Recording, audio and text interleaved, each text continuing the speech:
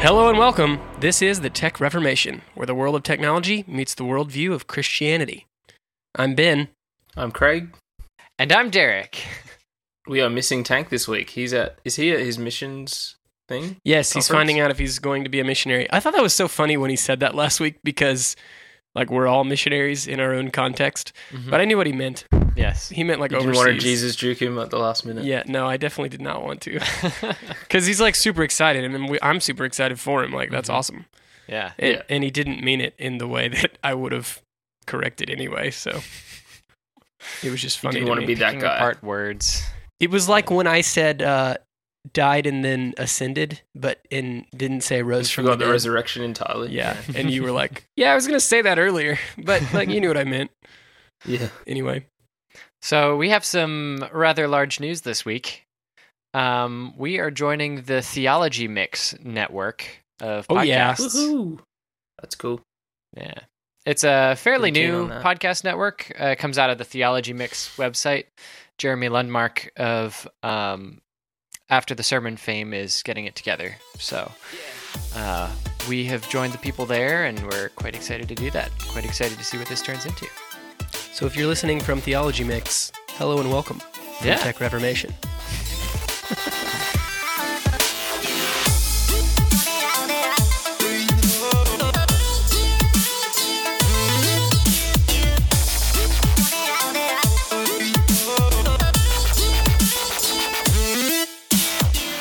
Tech you should know this week. First off, Samsung has released its new flagship phone, the Galaxy S7. Samsung revealed the new smartphone at Mobile World Congress in Barcelona this week, and it boasts many pretty sweet features, including a better camera, waterproofness, and an always-on AMOLED display. Did I just totally miss that last week, Derek? Yeah. There were a bunch of phones that got announced. Yeah, at Mobile World Congress. But I specifically missed Galaxy S7. Do you want to know why? Because I use the iPhone. And Android phones are like a dime a dozen. Yes, well. True.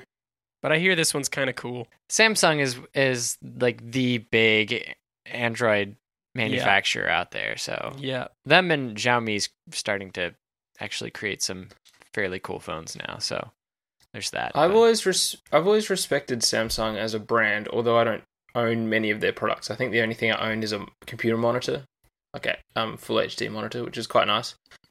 But their TVs are great, right? Yes, they make the best TVs.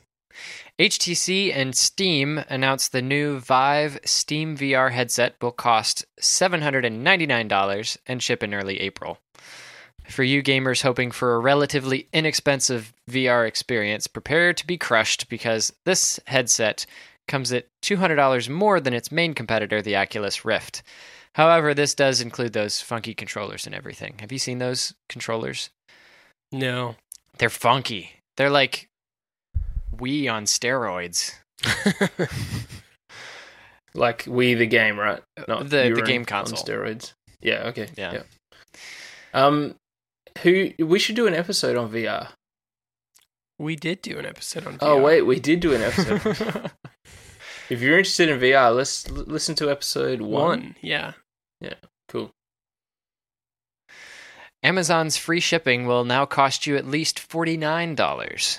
Amazon is continuing its push to get you to go Prime by raising the amount you need to purchase in order to get free shipping from $35 to $49, and that change happened earlier this week. Google wants to replace SMS. Texting has long been due for a makeover, and Google thinks it can give it the makeover it deserves. Let's hope so. Yeah. In a press release earlier this week, the GSMA, a global consortium of 800 carriers, announced that Google will help create a universal RCS, or Rich Communication Services, client that will be adopted by all the GSMA carriers. That's pretty exciting. I'm up for SMS to get a complete makeover. Me too. Google should do this with email, too. I mean, for crying out loud, they've essentially made Gmail an industry standard. Why not just, make it open source or something? I don't think they'll ever get rid of Exchange, though. Yeah, but still. I don't know.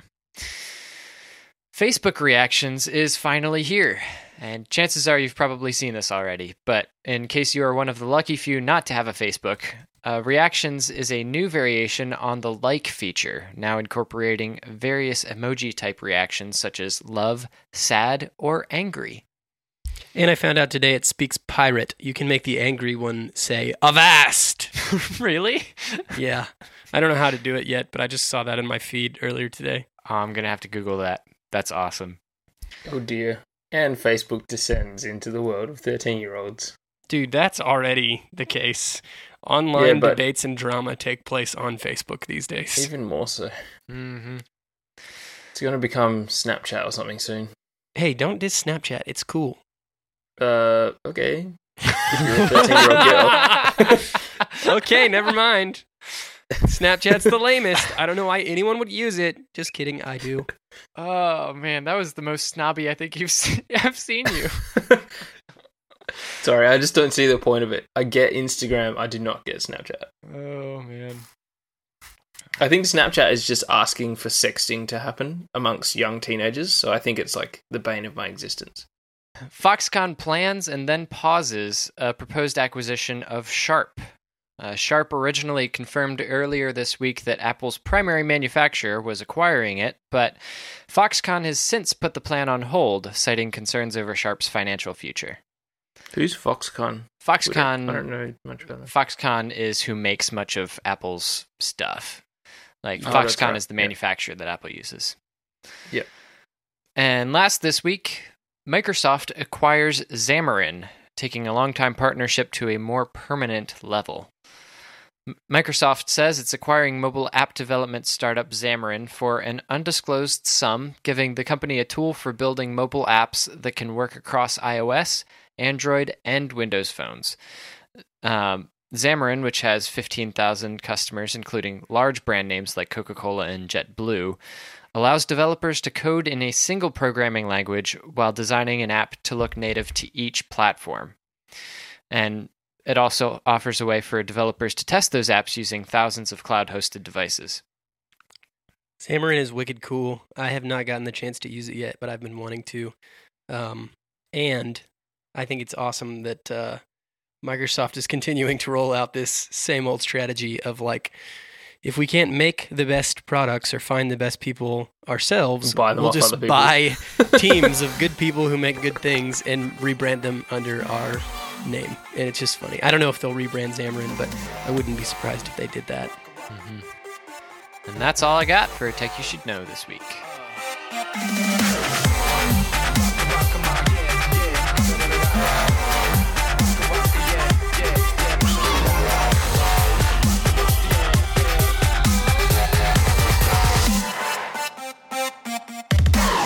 Awesome. Well, this week we are, instead of doing Tech You Should Use, because of the longer topic in the last segment of the show, we are going to play a game as we transition topics. Are you guys ready for a game? Yay. You bet. Always ready for a game, although I usually lose if I'm not hosting them, so we'll see what happens. Well, it's just going to be a head-to-head. So I'm going to host the game, and it'll be Craig versus Derek. Is that okay with you guys? It is, but that's what I'm saying. I may lose, but that's okay. I think this one will be fun. Do you guys know Google Feud? That game that we play all the time? Yep. No, tell me more. Yeah, well, okay. If anyone's new, we play Google Feud all the time, which is basically you guess the search autocomplete on Google. So like if I type in the word food, then I might try to guess what the phrase will fill in as. And the phrase autocompletes to whatever's the most searched on Google. And so we play this game called Google Feud where we try to guess them. This is Google Feud Christianity Edition. Nice. I'm so psyched. So I did not find this on the web. I literally came up with this. So we'll see how it goes. But I am on the Google homepage right now looking at the autocomplete for 3 phrases, all related to Christianity.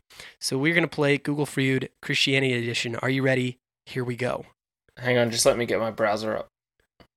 So what we'll do as we play this is just go back and forth. Craig, then Derek, Derek, then Craig. And I think we'll snake like that, if that's okay. All right. Okay, awesome. All right, here we go. Google Feud, Christianity Edition. The first phrase that I want the autocomplete for is Jesus is. We'll go to you, Craig. God. Is it Jesus is God? No, I'm sorry, Craig. That's not it. That's not one of the Heresy. Oh, He is. man. one. They're two, wrong. 3. Whoever's typing stuff into Google. Anyway. There are 10 autocomplete options that I get when typing in Jesus' space, and one of them is not God. Oh, wow. People really need to brush up on the Trinity. Derek, it is your turn. All right. I'm going to go with Jesus is a prophet. Jesus is a prophet. That's an interesting guess, but it's incorrect. I'm sorry. All right, we'll go Derek again, and then back to Craig to close out this round. Okay. Jesus is a man? Jesus is a man is also incorrect. Man, I thought this one would really work well. We'll see. I've got two other phrases. Are we going Don't too worry. basic, maybe? Like, are we going too sort of surface Well, level? there are some phrases, for example, right? Yeah, There's okay. a couple that end with just like there's 3 out of these 10 that end with just one word. There's a couple that are, or I'm sorry, 4 out of these 10, and then there's a couple that are phrases after that. So, Craig, Okay. what's your answer? Jesus is. I'm going to go with, on the topic of phrases then, I'm going to go with a good teacher. Jesus is a good teacher. That's a good guess, but it's incorrect. I'm sorry. No points this round. The answers are Jesus is, number 10, born. Number 9, on the main line. I don't know what that means. Jesus is coming soon lyrics. Apparently that's a song. I don't know that one. Jesus is Lord. I don't know why you guys didn't guess that. Of course. Jesus is waiting. I'm sure that's something super Arminian. Jesus is my rock. That's a good one. Jesus is the light. Another good one. Jesus is love. I was going to guess that, and I didn't. This second Yeah, one, I man, thought would of have that one. probably been my first guess. Jesus is a friend of mine. Have you guys heard that song? Yeah. Oh, Yes. of course. Of course. Jesus is a friend of mine. Mine. All right, anyway, I'll Oh, my reco that or goodness. something. And then the number 1 autocomplete on Google for Jesus is the reason for the season, Of course. Wow. which I Lots of wonder if people that use one's Google a at little Christmas time. time-bound. But I don't know. All right, round 2. This one's going to get even more fun, I think. This one is phrase 2. Does God? And then you complete the question. Does God love me?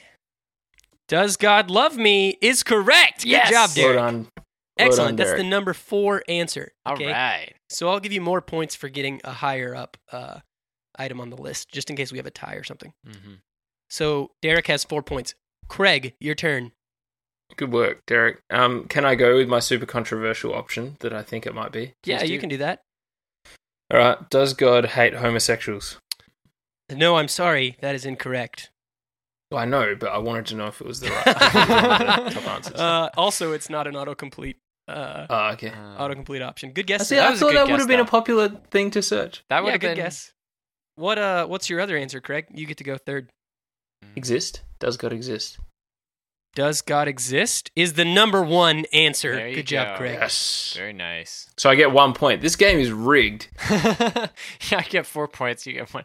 No, I think it's the other way around. No, you're gonna get 10 points for that, and Derek is gonna get 6 points. Oh, I see.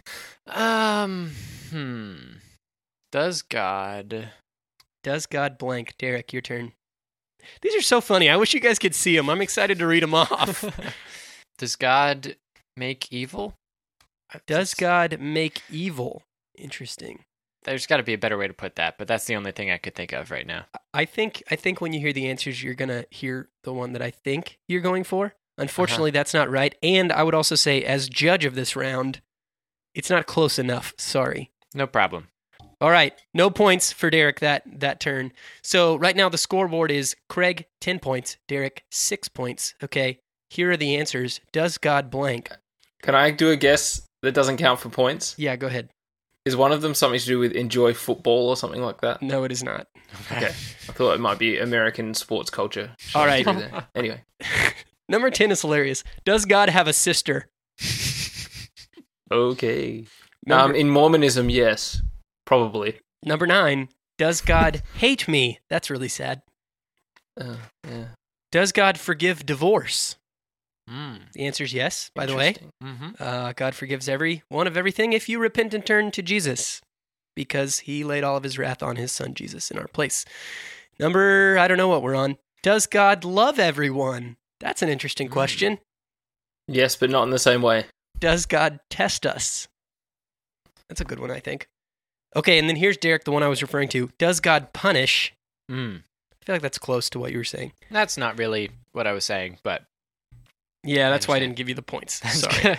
Good call. Number 4, does God love me? You already got that one. 3, does God change his mind? Great question. 2, does God control the weather? And number 1, as Craig said, does God exist? I wonder what comes up when you Google "Does God exist?" Hopefully a good Christian apologetics website. Yeah, that's what I'm worried about. What may not come up. All right, third round for the win here. Number 3 phrase, third round. Here we go. Google Feud Christianity edition. And we'll start. Who's starting this time? We'll start with Craig this time. Okay. And again, it's 10-6. Craig has the lead. The last phrase is Christianity blank? What do you guys think of these? Are these good? Yeah. Yeah, it's fun. It's a fun game, but these are interesting queries. They're hard. Is Christianity... this won't be it, but I'll just tell you both. There's some mean ones. There's some Yeah. easy, obvious ones. Yeah, there you go. That should be... You could get a couple, I think. I'm going to go with, is Christianity loving? Is Christianity loving is incorrect. I'm sorry, Craig. Derek? Is Christianity the way? The way. Oh, man, that's close. But no, I'm sorry. Derek, you get to go again. Dang. Is Christianity fake? Ooh. No, but Dang. man, sorry. My turn. Yeah, I was going to go with that one anyway. Craig. I not that one, but it's opposite. Is Christianity true/real? Do I have to pick one of those words? No, I'll let you.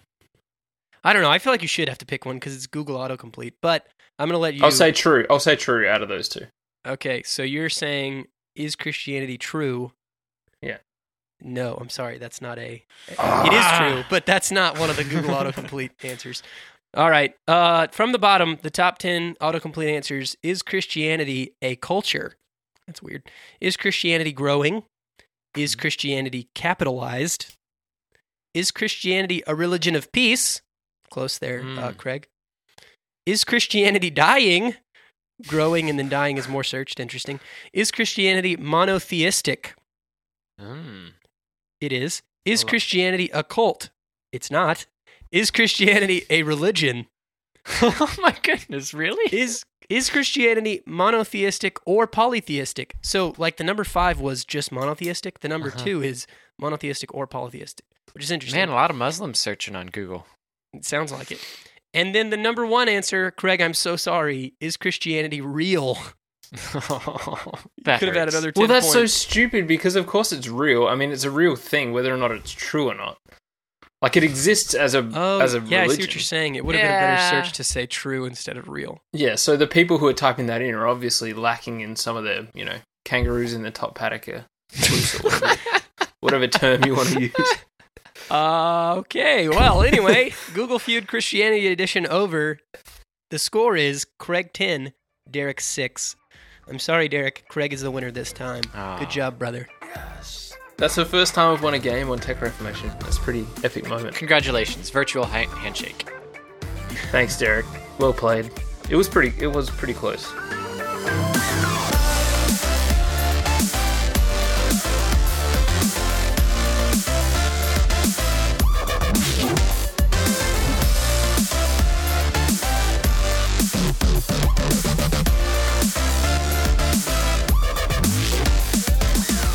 And now, let's get into theology from the headlines. This week, we're going to talk about encryption. Encryption is a word that has become very politicized, and I'm not sure if folks anymore even know what it means because of the conversation and the direction it's gone. But we're going to talk about it. We're going to try to explain just at a beginner level what it is if you've never heard the word or if you didn't hear it until recently. And then we're going to try and talk about it with the recent debate that's been going on and try to figure out how we should think about it as Christians. So, what is encryption? Do you guys have a Do you guys know? Do you have a succinct explanation? What have you thought about this? Encryption is math that's really tough to get into. That was a really bad description of what it was. Encryption. My description of encryption would be that it is a way of securing data so that it is basically impossible for someone to decrypt, which means unjumble and read and understand. Yeah, that's great. There are various types of encryption for sure, but at the base level, Craig's totally right. Derek's right too. But it's just basically you can encrypt and decrypt something, and if you want to send a message, any message at all, securely, you might encrypt it, send it to someone who then could decrypt it so that they could understand it. But anyone who intercepts the message in between you and the other person wouldn't understand it because they wouldn't be able to decrypt it. The way that you decrypt it is to have a shared secret, is what they call it in the classroom. And sometimes that's a password or a key phrase or even just the decryption method sometimes. Depends on the type.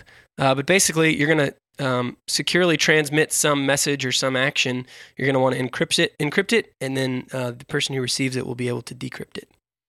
So that's encryption at maybe the highest level. Mm-hmm. And it gets more complicated from there. So why is this important to what we're talking about this week? I think it's important for a couple of reasons. Number one is if you use the internet, you've used encryption and you just didn't know it. So all of the, or maybe you did know it and that's great. All of the traffic on the internet, for the most part, is encrypted these days. So your email is encrypted. Any kind of e-commerce transaction you would use, maybe to give out credit card information to Amazon or something like that, that's encrypted. Basically, it is the security of the internet, if you will. So it affects us every day, probably. But specifically, there's been a lot of concern lately around encrypted things like smartphones, because there was a terrorist attack in the United States a few months ago now, I think, in San Bernardino, and one of the terrorists was using an iPhone 5C, which Apple encrypts their iPhones. And so that way, you're the only one that can get into your device with a passcode or so on and so forth. Basically, the process is if you try a wrong passcode enough times, it slows you down. You have to wait some time before the passcode lets you try again. And if you try it 10 times incorrectly, it wipes the entire phone. So all the data is just gone. That's an optional setting, but yeah. True. It's the default setting, though, right? No, it's not the default setting. I did not know that. You choose that when you set the passcode. Oh, okay. Yeah, right. So when you open a new phone, you set the passcode and decide that. So they don't know if it's on or not. Is that right? They don't know whether that feature is turned on this particular phone. Right. Which is interesting.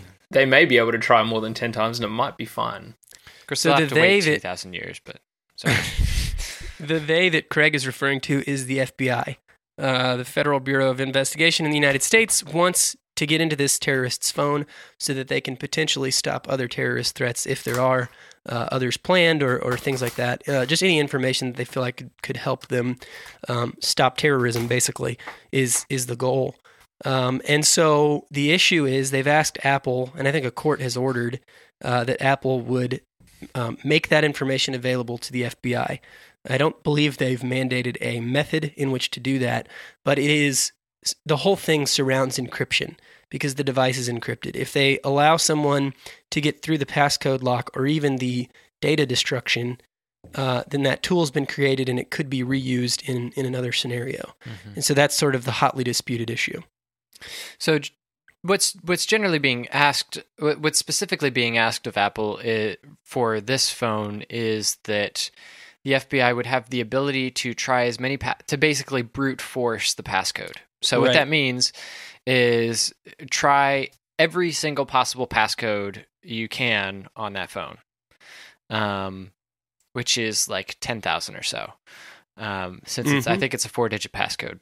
Yep. So, but because the iPhone slows you down in trying to guess these codes every after 3 errors, you like get delayed by a minute, and then if you make another error, then you go 5 minutes or Yeah. I don't know. At some point, yours must be like Ben just tried this, and it hasn't slowed him down at all. So I don't know what the deal is there. I'm going to keep trying while we talk. Okay. Good luck. If you do it 10 times and wipe your phone, don't blame Tech Reformation. No, they warn you before they wipe the device. Yeah, they do. Which, by the way, okay, here we go. I think I tried it 10 times, and it says iPhone is disabled. Try again in 1 minute. That must be a thing when Touch ID is enabled, because it didn't used to be that long. Yeah, and then the interval between attempts increases the more you guess wrong, and eventually it'll wipe the entire device, depending on how you have that set. Exactly. And the FBI also wants the ability to do this either wirelessly or through the Lightning port, so that they don't have someone getting carpal tunnel trying to enter in as many passcodes as they possibly can. So they want Apple to take away the time limit, or the destruction of the data, and they want to be able to do it through hardware means as opposed to using the touchscreen, which and you can brute force the phone that way. Brute force. So the big issue is if the auto erase function is turned on this phone, after 10 failed attempts, it wipes the whole device. Mm-hmm. So that's obviously it's not turned on mine. Mm-hmm. Yeah. So back to what the court has asked for Apple to do. Mm-hmm. They want either to create a version of iOS which can be brute forced, so remove the time limit and remove the auto destruct, self-destruct thing, or they want basically the phrase backdoor is being used, so a way that in the operating system you could get through the passcode if you knew a shared secret or a different override technique or something like that. Currently, you can't get through it. That is what this is, though, right? The brute forcing ability is the backdoor, I think, is what they're calling this. Yeah, no. So they've asked for one of three things, I think is the case with the court. Okay, so the court has asked for three things from Apple. One, bypass or disable the feature that automatically erases all data on the iPhone after 10 incorrect attempts to type in the 4 or 6-digit passcode. 2, allow the FBI to connect an external computer to the iPhone to automatically run an unlimited number of passcode combinations in an attempt to discover the correct passcode. And as Derek said earlier, a 4-digit passcode has 10,000 possible combinations.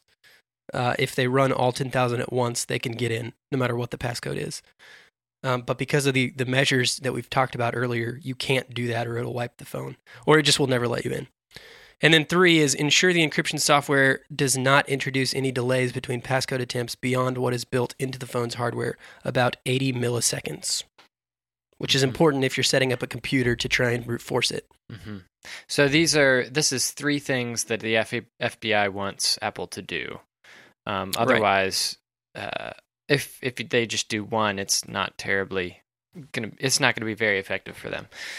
So why is this a big deal? The FBI law enforcement gets software companies to comply with helping get data on whatever they have a warrant on all the time. Why is this different? Well, yeah. So this is getting into the big issue, and to me, the issue is privacy versus security. And I mean, that's what it seems to always come down to with technology, things like this, where, we want the security aspect of stopping terrorists, and yet we want the privacy aspect of the government not having the data we don't want them to have. Mm-hmm. And they do have a lot of data on us, but, we should, at some level, people say we have the rights to decide what that data is. And maybe we'll talk about that presupposition, I don't know, as we get into it. Well, and I would say that this is even more about privacy versus security. I think this is choosing what kind of security we want to have as citizens. It seems to me there's been a slow climb towards the government from the. Okay, so there's 2 extremes where we all have, it's basically anarchy, and then the where the government has access to everything and can do whatever it wants. We've been having a slow decline into the government gets whatever it wants by just asking for it in public, and the public's like, yes, please take our stuff, because the government brings out cases like this to establish some kind of precedent so that they can continue to do it more. So they bring out these emotional arguments with terrorists are bad. Of course, we want to know more about them so we need to be able to access their data. But then that also goes into law enforcement across the country can take this data as well. Yeah, the more specific issue with regard to this encryption San Bernardino situation is if a tool is built to break through this device, or if a version of iOS is built that allows you to get through this device, then it exists. Right now, it doesn't exist. No one at Apple knows how to do it. They would have to build it. And if it's built, it exists. And so I've been listening to and reading a lot of people talk about this week because I knew we were going to talk about it on the show. And a lot of people have said, it's basically like every cyber terror movie ever. It's like they have to go find that one master key that unlocks everything. And then once they find that, they can do whatever they want on the internet. And so it's like they got to break in maybe the big heist scene where they break in and grab the decryption key, and then they've got access to everything they could ever want. So that thing doesn't exist yet, which is why it's always been fiction movies. If Apple makes it, it could theoretically be used on any iPhone anywhere by anyone who wants to, if they have it, right? And so that's sort of the big concern, security-wise, that people have brought up. Derek, I think I know which way you fall on this one.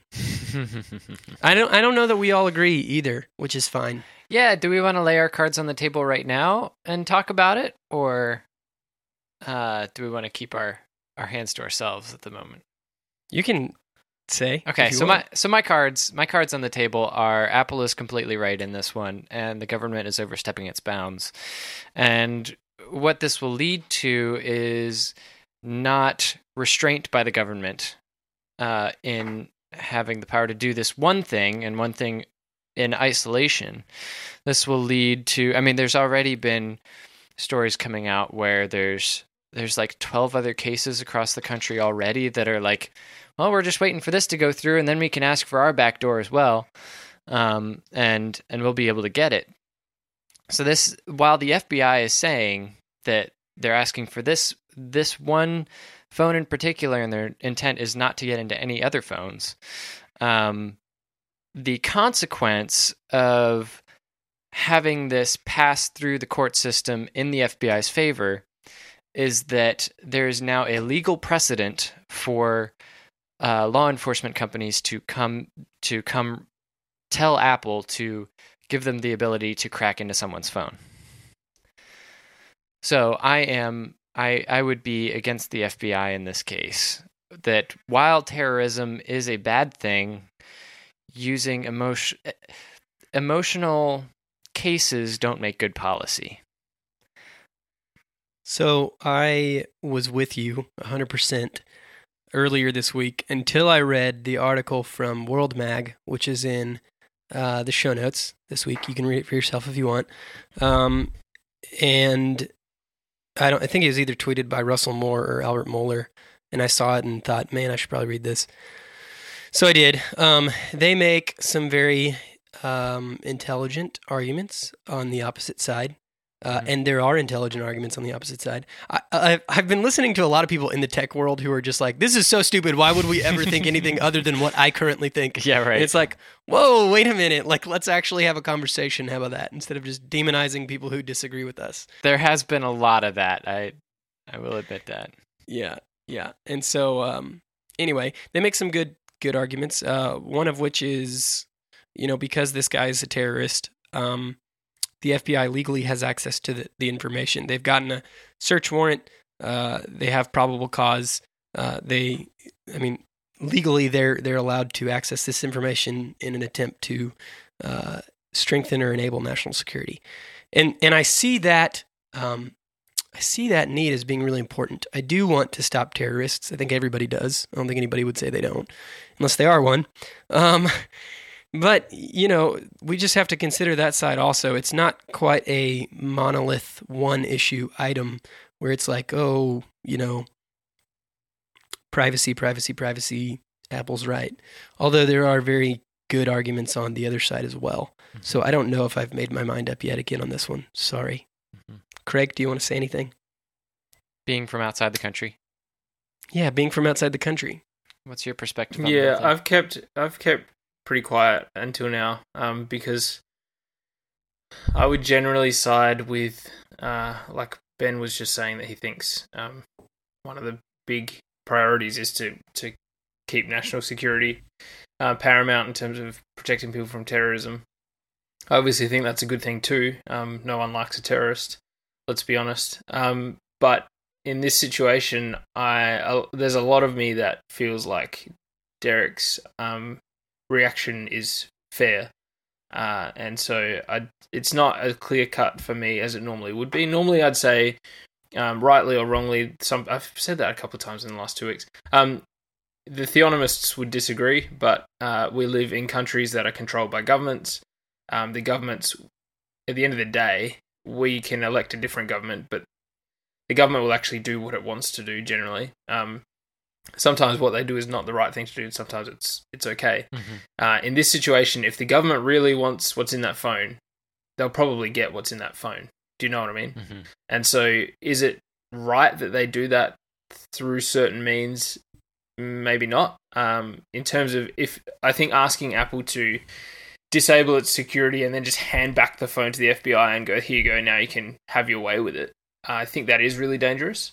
My question is, it says that to do the brute force approach, which is running a computer through all the various possible combinations, until it finds the correct one, which in order to be able to do that, they would have to disable the incorrect 10 times and then it wipes the phone or whatever it is. If they said that would only take an hour to run the combinations. Mm-hmm. So I think what needs to happen in a situation like this, where it's actually not a win-win, it's never going to be a win-win for everyone. I think the only logical solution, which would be time-intensive and painful, but is the only way that security can be kept paramount, would be for Apple employees and FBI employees to be in the same place at the same time. The Apple guys develop what they need to develop, and essentially make the phone accessible to the FBI, run the combinations, pull the data from the phone, and then wipe the phone, and Apple gets to keep the phone and make sure that the software they installed on it is not used again by anyone else. So that's what I was saying earlier, that there's a problem with that approach. And it is what people are saying who agree more with Derek in this, not that I don't, is that once the tool exists, it can be used again. Right now, it doesn't exist. No one knows how to do it. They haven't even tried. Mm-hmm. But once it exists, suppose you create this software. Well, let's just speak in broad terms for the sake of conversation. Suppose you create this thing that unlocks the phone. You use it once and then you destroy it. The problem is there are people in the world now who know how to create this thing. So kind of like Alex was saying last week, you say the Russian mafia goes to this Apple engineer's house and gives them $1 million or $1 billion to do it again, or threatens their family, worse. It's like once it's done, in a sense, there isn't an undoing on this kind of a thing. No, but by the same token, I mean, there's a presupposition there, or an assumption that's being made, that because Apple created the software, currently they are the only ones who would be able to break through it, and therefore someone like the Russian mafia could come to, on American soil and extort the information out of whoever was involved in the Apple breaking into it. There are extremely smart people all over the world. So I think the presupposition that no one else outside of Apple will ever be able to work out how to hack the system is itself one that is not a perfect science. Do you know what I mean? I think it sounds like people are assuming that because Apple created it, they would definitely be the only ones to be able to hack it. That's just not the case. That's not how hacking works. Well, there is what this specific thing would take is to have a version of iOS that is signed by Apple. Like, it needs to have Apple's official stamp of approval. So in some Are you sure? case- Are you sure there's no backdoor for that could be hacked and created? Well, like who a knows? false signature by Apple? Yeah, so that's what I'm saying. People are very, very intelligent who are doing these things, who are hacking things like this or reworking software to serve different purposes. I think it's a bit naive to expect that how Apple has set it up to work in terms of security is the only way that it will ever work in perpetuity until Apple are the ones who then change it. Mm-hmm. I think there's every chance that at some point in time, after enough time has passed, this particular security system's been in place, someone else with ill intent will find some way around it. That's why Apple keeps doing these things every 3 or 4 iterations of iOS. They change the way that it works. Yeah, but the issue is not that the security system of the passcode lock is unbreakable by someone else. The issue is the encrypted data, right? Apple has the shared secret that decrypts that data, plus the security system of the passcode lock. What's your point? It would, like Derek is saying, it would take, he said stamp of approval. It's more of a digital stamp of approval. Yeah. It would take someone there with the ability to do what you're talking about. It's twofold. It's not just one. It's not a monolith. It's not like, let's just get a really smart computer hacker and he can do it. Right. It has to be approved by there's a tie to that Apple puts into its software that only it can have. Its the code that. Yeah, no, I understand that concept. I understand what you're both saying there. What I'm saying is anything. All right, let's use another analogy. Mm-hmm. In the physical world, a solid object is a solid object. You cannot adjust it and change it. You can't, like a brick, say, is always going to be a brick. You can use that brick for different things. You can change the shape of the brick, but you're never going to just make it into something else. Software is a lot more malleable than that. So I get that Apple has a digital signature type of arrangement that means that their version of the software is the only valid version that allows it to work on the platform of the iPhone. Mm-hmm. But what I'm saying is, I understand there's 2 levels. There's getting into the phone through the passcode thing, and then there's the are you an actual verified Apple person or Apple piece of software that will get you to the next level. Mm-hmm. And I'm saying, just because there's 2 of them, I still don't think that means that no one else in the world will ever be able to figure out how to crack that thing. Nothing is impossible in terms of. It's very, very difficult. I'm not saying it's easy, and it wouldn't probably be just one guy in his bedroom figuring out. Right. But if you had a team of guys trying to work out, like intensely working on how to get around Apple's two-tier security system, I would be very hesitant to say that they would never crack the code. Do you know what I mean? So I to would speak. disagree. I don't think it works the way that you're thinking it works. Let me read something from the Macworld article. Why is Apple refusing to unlock the phone? That wasn't what Apple was asked to do. Apple actually has no way of unlocking an iPhone. Unlocking a locked iPhone. Apple does have a way to extract data from a device running iOS 7 or earlier without having to unlock the phone. Apple has done this before for law enforcement and with a proper court order. Another filing by the government estimates at least 70 times. But starting with iOS 8, the data on an iPhone is encrypted by default as soon as you enable the passcode feature. Since the terrorist's iPhone 5C is running iOS 9, the only way to access the encrypted data it holds is to unlock the phone with the passcode. Since the owner of the phone doesn't know the passcode, the employer, the terrorist was using a phone provided by his employer who doesn't know the passcode, and Apple doesn't know the passcode, and the terrorist is dead, the FBI is stuck trying to crack the passcode through brute force. So what it's saying is, since version 8 of iOS, you can't get into an encrypted iPhone and get the data without the passcode. That's the issue. Yeah, I understand that. So it comes down to whether or not encryption is ever bypassable by any means. Yeah? Like, so whether anyone in the world anywhere can ever figure out a way to get around the encryption. That's what. So you guys are saying that would just never happen. Like, there's no possibility of someone cracking the encryption method that Apple's used. Well, there's always a chance. I mean, there's always a Right, chance with thank you. anything that can be hacked, but Yeah. Okay. but the point is that there are security measures that make it nigh impossible to. It's not really Yeah. the issue here. I would, one, it's not really the issue. Great point, Derek. Two, I would say if this chance exists, I'm using air quotes, we are significantly underestimating the percentage possibility of that actually happening. Mm-hmm. Like it would take a room full of supercomputers. Like it's not, you don't just put a bunch of smart people together and then they can decrypt something that's encrypted. It's like you Yeah, I need get to that. be either the owner of the data, the sender of the message, or the receiver of the message when it comes to encryption. You have to know the shared secret at the high level conceptual idea of what encryption is. And if it's encrypted and meant to be a one-way thing, like it's not. I don't But know. the shared If what you're secret- saying was But the possible, shared secret is the passcode, right? yeah, I don't know how that That- works because I That's think sort of how you phrased it before, which the passcode can be found out through brute force methods. Well, but not True. with the way that Apple does but it. not with the way because- iOS works.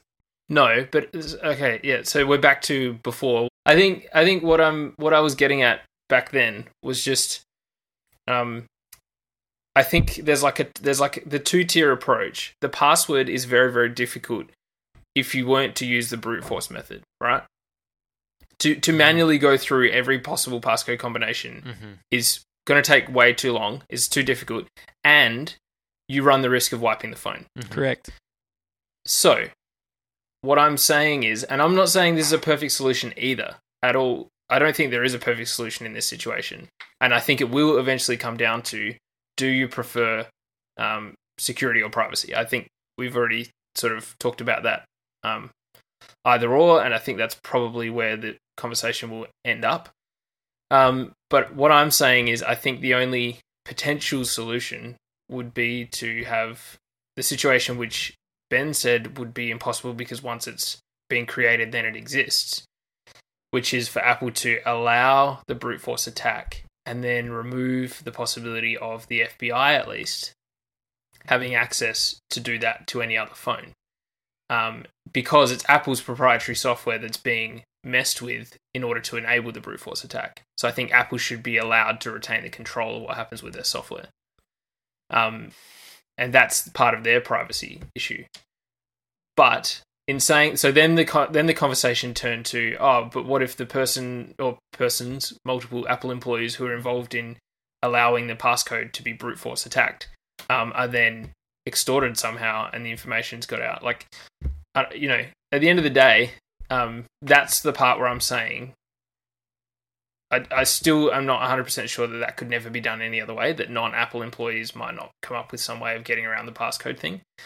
But just say they couldn't, maybe this needs to be a catalyst for Apple to look at, because this is a situation that could happen with any crime, serious crime, that we need to get into someone's phone. It's not limited to terrorism or international terrorism. And so maybe this is something that Apple needs to consider in the longer term. Either that they have some kind of rotating security system for different iOS releases, so that it's not easy to just kind of pinpoint, that's how Apple does it, we can attack that, and then once we've got it sorted for the next 10 years, we can hack into any iPhone. So they need to have some kind of secret system. But I guess sooner or later you're trusting Apple employees, aren't you? Yeah. Apple employees are the ones creating the software and the security measures that go with it. So somewhere along the line, there's a level of trust placed in the people creating that software to not do anything wrong with it. Well, and they're we not- should say that all of the major tech companies, I think this is true, Derek, tell me if it's not, have come out supporting Apple. Yeah, there's like Google, Facebook, Microsoft, everybody that Yep. that would have your personal data and could do something like this has come out staunchly in favor of Apple, and that was sort of brought to a climax when right after Tim Cook posted the letter to customers on the Apple website. Mm-hmm. Yeah. Mm.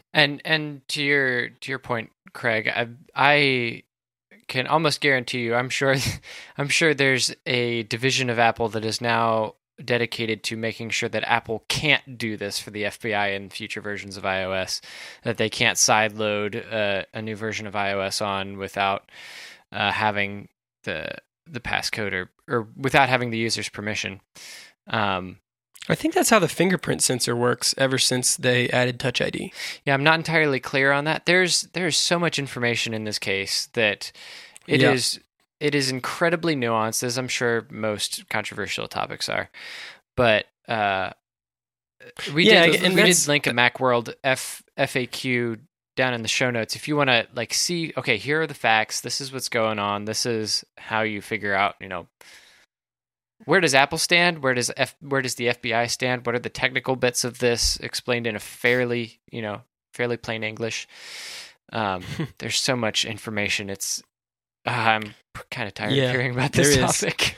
And that was one of the things that I wanted to bring out at the very beginning of us talking about this is even if the three of us, and we aren't, which is always fun, but even if the three of us came out together on the same side of the issue and it was just like, kind of like the tech world is, some of the people in the tech world are doing. This is obvious. There's only one way to think about it, and you're stupid if you disagree with me.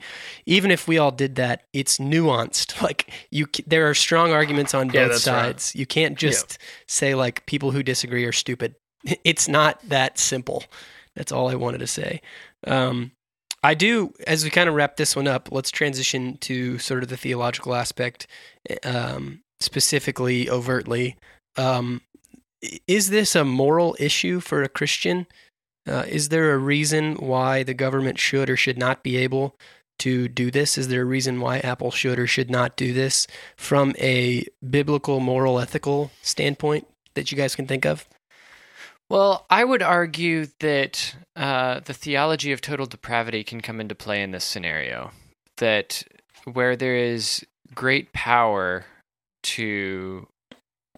that the FBI is requesting, for instance, total depravity can easily come to light. That men are sinners, and that with great power there is likely going to be a corruption of power, and that is a slippery slope argument to some extent. But as we've seen, ever since 9/11.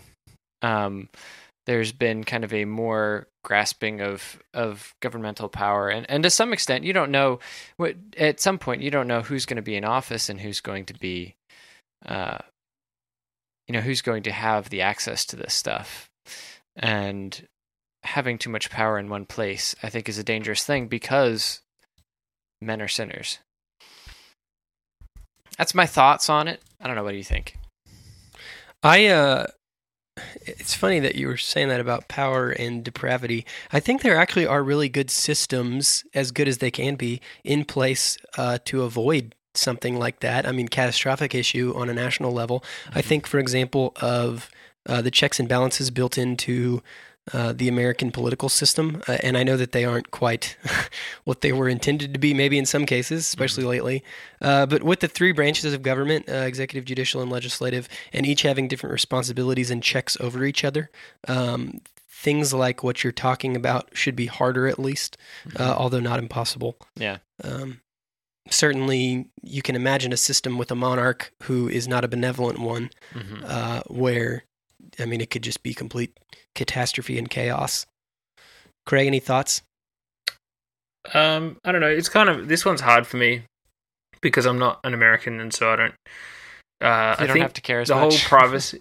No, yeah. Well, no, it's not that I don't care. And sorry if I've come across as snarky. I'm extremely tired. Not that that's a good excuse. But I guess I don't really understand. There seems to be a funny way of thinking in America where privacy is seen as almost an idol. Like we all need a certain level of privacy. We're entitled to that. And I think people are entitled to privacy. I'm not saying they're not, but it's almost like people are more jealous for their rights in America. Everyone's always worried about what they can get for them and what they can hold on to. And maybe it's just different ways the government works. I'm sure there are people like that who are worried about the Australian government in the exact same way. It's just not how I live my life. Like, I'm sure the Australian government has information on me. They may even have some that I don't know they have. But it doesn't affect the way I live day to day.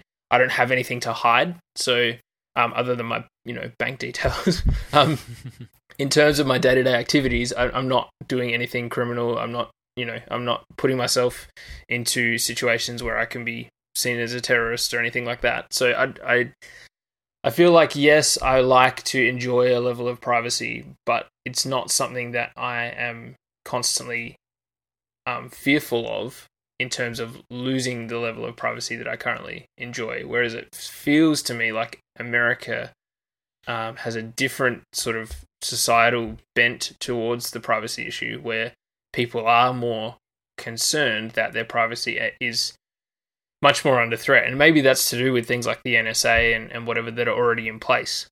Mm-hmm. And you guys can probably tell me if that's true or not. Well, I really appreciate the comments from a more objective perspective, because you may be right. I don't know. I hope that that's not me. I think every Christian listening to this has some, especially American Christians, has some serious heart work to do over the next week, thinking about whether or not we do idolize privacy, because those are sobering words, frankly. And so definitely appreciate the comment. I would say, I don't know. It could be a result of some of the things that have happened lately. I just think, and I don't want this to be a slippery slope argument, I don't think it is. I think it's different. But, I just tend to think in the realm of I used to think I don't have anything to hide, so I don't care. And I thought that about Google. I'm going to use all of Google's stuff because the worst thing they can do is sell me better ads or show me better ads. So I'll buy things that I actually want that might make my life better or easier or whatever, right? Which is fine. They can have all the information they want, my photos, whatever. Because it's I don't have anything to hide. I'm not a terrorist. I'm not for lack of a better phrase, I'm not a bad person. Anyway, used to think that. And then somebody really, libertarian friend, really challenged me on it and brought up some good points that I'm not going to repeat because I disagreed with a lot of them. But one thing I thought of as you were talking is, what about a Christian living in Rome in the first century? The government really started to have quite a lot against them. And I'm not saying that Christians in America are persecuted at all. I don't think I've been persecuted ever because of being a Christian. But I would not be surprised if that future day is out there, or if there are countries in which that is a serious concern. It definitely is in the Middle East. And obviously that persecution has nothing to do with personal data right now.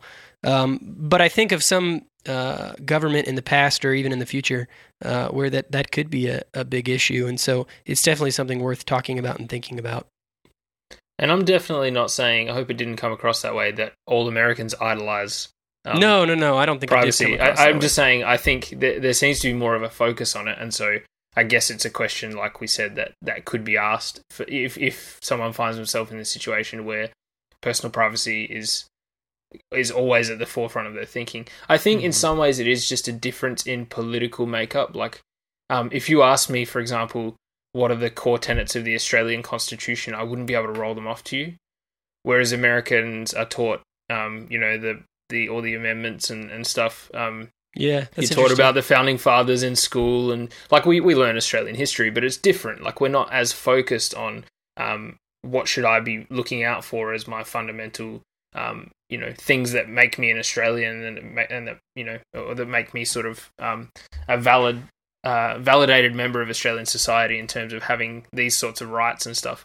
We just kind of generally know that we have a right to feel safe and a right to be protected by law enforcement and all those kinds of things that are sort of normal part of living in a non third world country. So you're just raising a concern that maybe in general, let's generalize, that's always safe.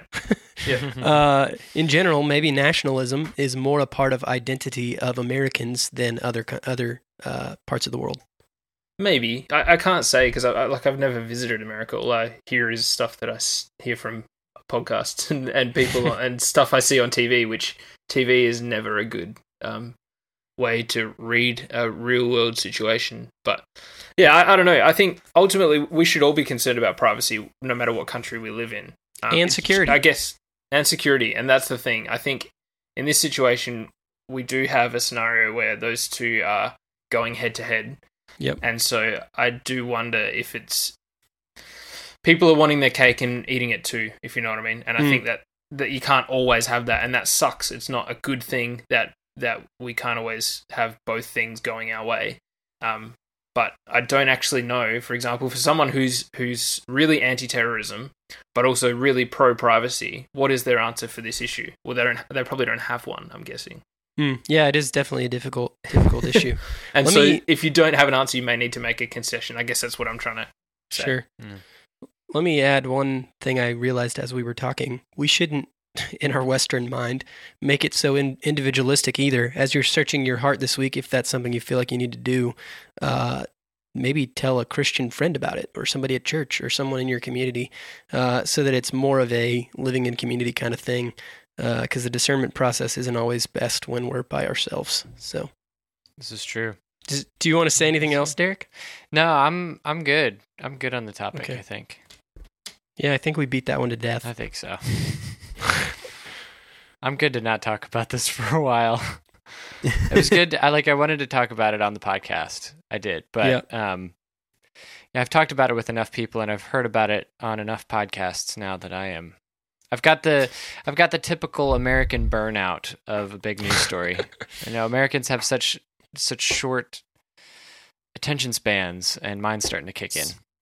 So, Derek, the question is, which do you value more, privacy or security? I value both of them, and I think there is more security in the government not having access to every single thing. And I think there's more security in siding with Apple on this issue. Because, frankly, I don't think there's anything on the phone that is interesting. There's more personal security, but what about national security? So do you value personal security or national security higher? In this case, I don't think there's much national security riding on this iPhone case. I think this is a legitimate excuse to be able to get into more phones that they want to. What if it was because it's a work phone? Attacks? How much are they going to have on a work phone? But what if it's the 9/11 attacks and it was a personal phone? Yeah, well, I mean, it's a what if, right? But all I'm saying is, there's any other scenario that involves data on an iPhone could easily take place. So, yeah, what would you do in those situations? I'm gonna go. It's okay if you haven't changed your mind. That's allowed. Oh no, definitely. Yeah, definitely. I don't know. I'm gonna stick with this scenario because once we get into a different scenario, I may have to think about it again. Yeah, that's fair. But, hypotheticals, man. Yeah, hypotheticals will kill you. I think it's C.S. Lewis who said something about it's foolish to talk about how things could have been or would have been because the Lord's sovereign and he did it the best way it needed to be done. That's for right. his glory and the good of his people. And ultimately, that's what we need to remember in this case. Whichever way this goes, this is the way that God intended, and all will be done to his glory. And we have to... in such a way that he didn't author the sin, right? Right.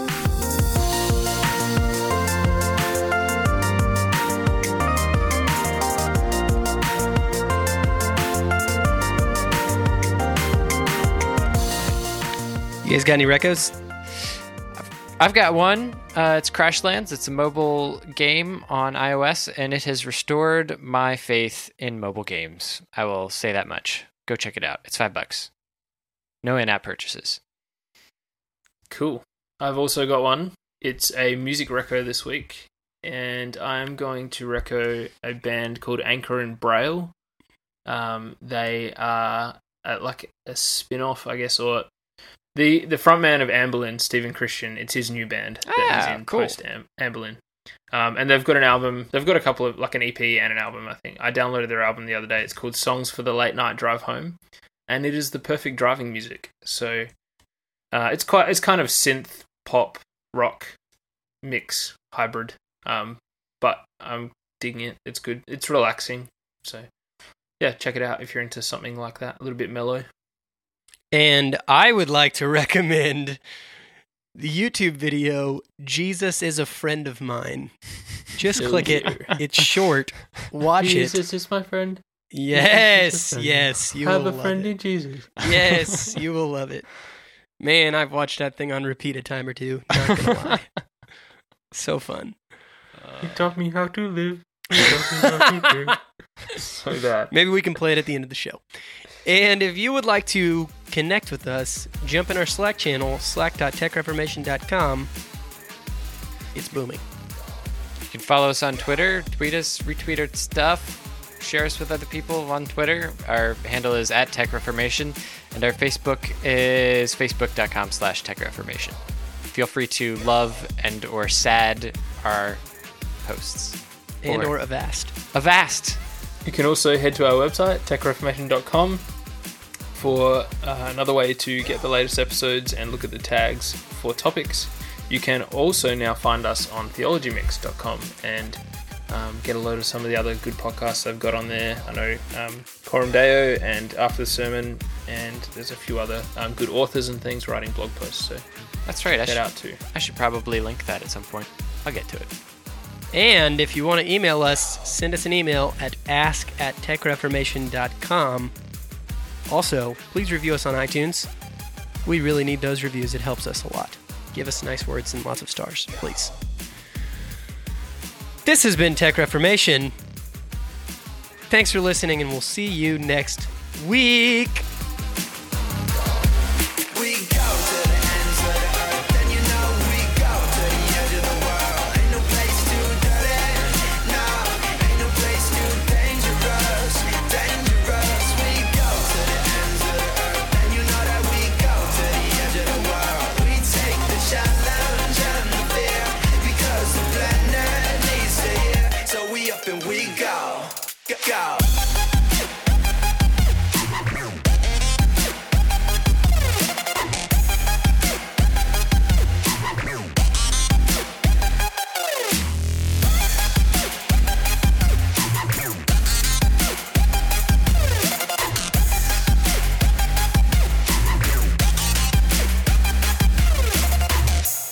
Man, this has been the week from hell. I'm zonked.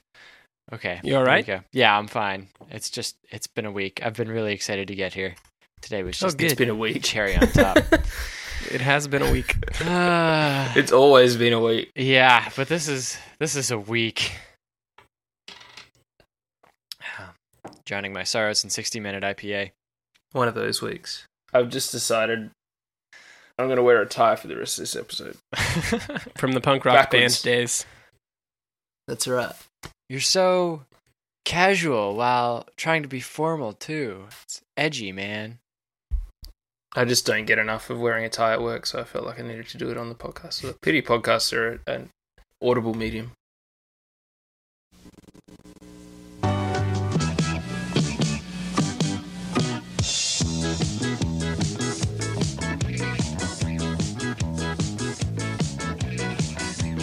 Jesus is a friend of mine. Jesus is my friend. Jesus is a friend of I mine. have a friend in Jesus. Jesus is a friend of mine. Jesus is my friend. Jesus is a friend of mine. He taught me how to live my life as it should be. He taught me how to turn my cheek when people laugh at me. I've had friends before, and I can tell you that he's one who will never leave you flat. Jesus is a friend